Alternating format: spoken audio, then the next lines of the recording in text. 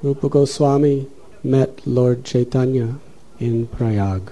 They were living very close to each other at the confluence of the Jamuna, Ganga and Saraswati.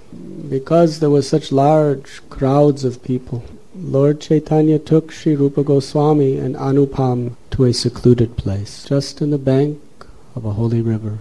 It is called the Dashashwamedha Ghat. Srila Krishnadas Kaviraj Goswami explains that just as Lord Krishna invested transcendental knowledge in the heart of Lord Brahma at the beginning of creation, similarly Lord Chaitanya Mahaprabhu empowered Sri Rupa Goswami to understand the essence of his teachings. This is one of the most historical incidents in Vaishnava history.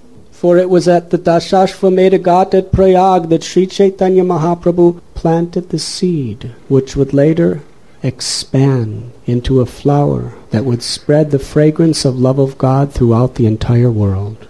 Lord Chaitanya considered Rupa Goswami a suitable candidate to be empowered with the most confidential understandings of his own heart because of his genuine humility, his renunciation, and his sincere desire for devotional service.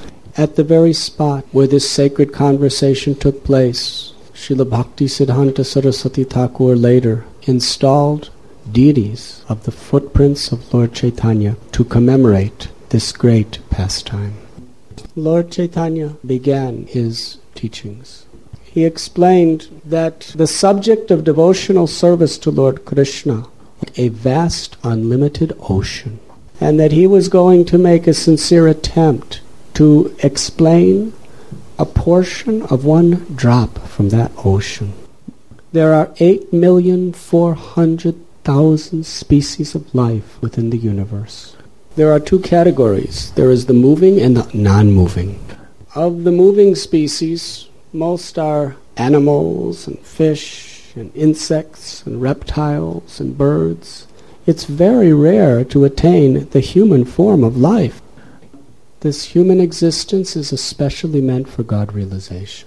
However, the majority of human population is uncivilized, which means they do not follow the guidelines of the Holy Scriptures.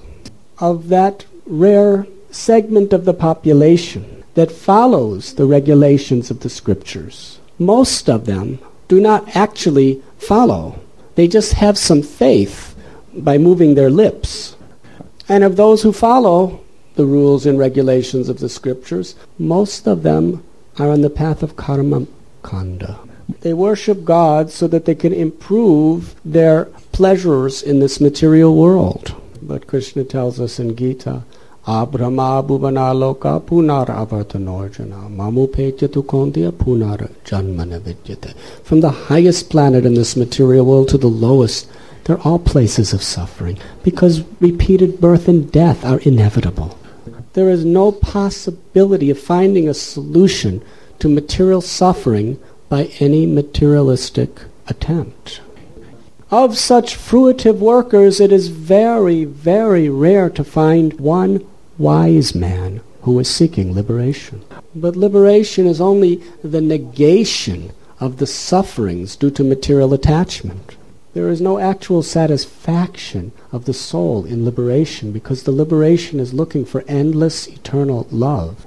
And out of many, many such wise persons who seek liberation, it's very rare to find one pure devotee of Lord Krishna.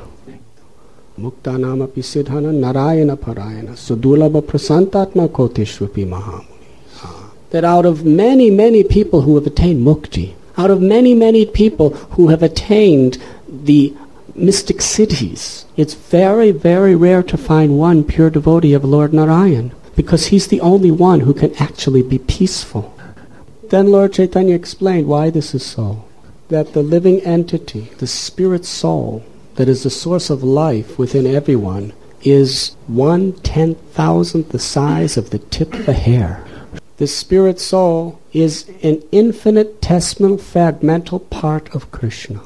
It is the eternal servant of Krishna. And therefore its only real satisfaction is to be reconnected through Krishna through devotional service. Krishna tells us in Gita, Bhaktyamam abhijanati yavanyashasmi tattvata. I can be understood only through devotional service.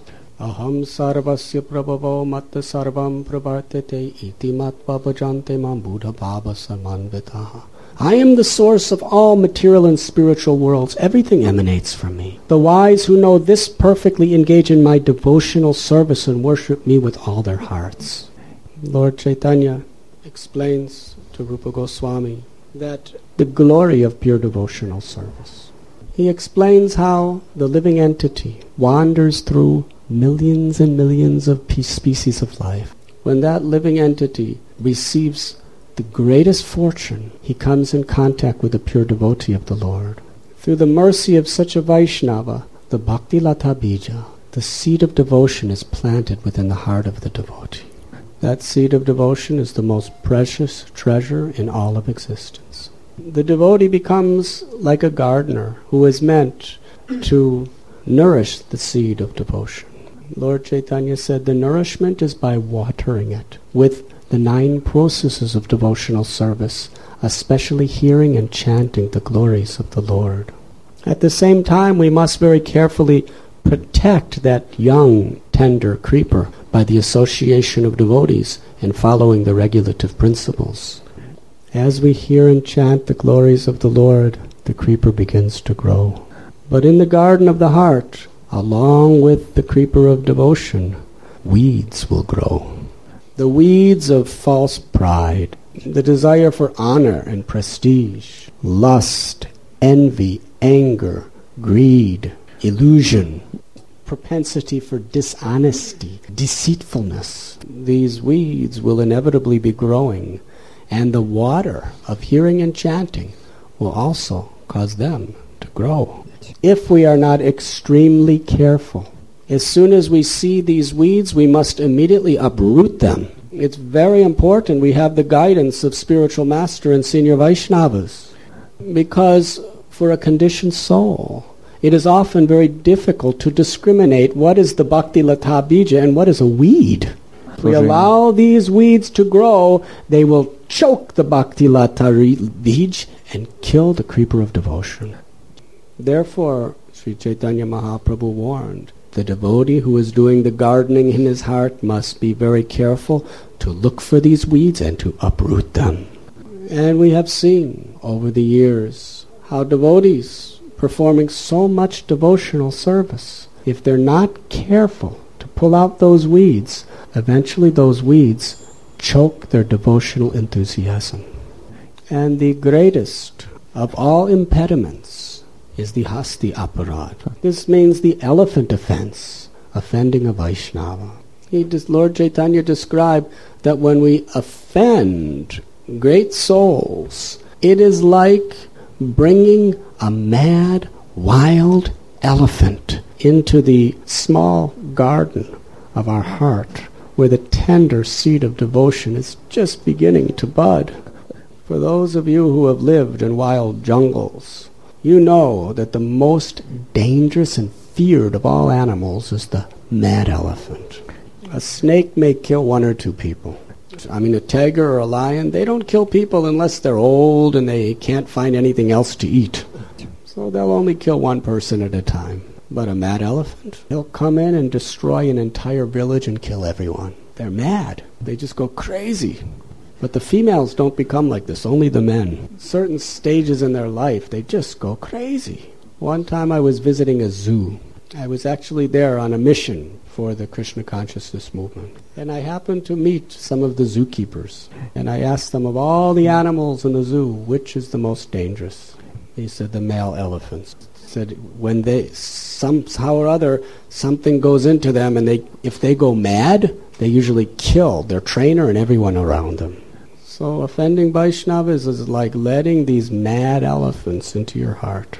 However, Lord Chaitanya continued, if the devotee continues watering the seed with the ambrosial nectarine shower of hearing and chanting, guarding against the fences and guarding against weeds, the Bhakti Lata Bij grows.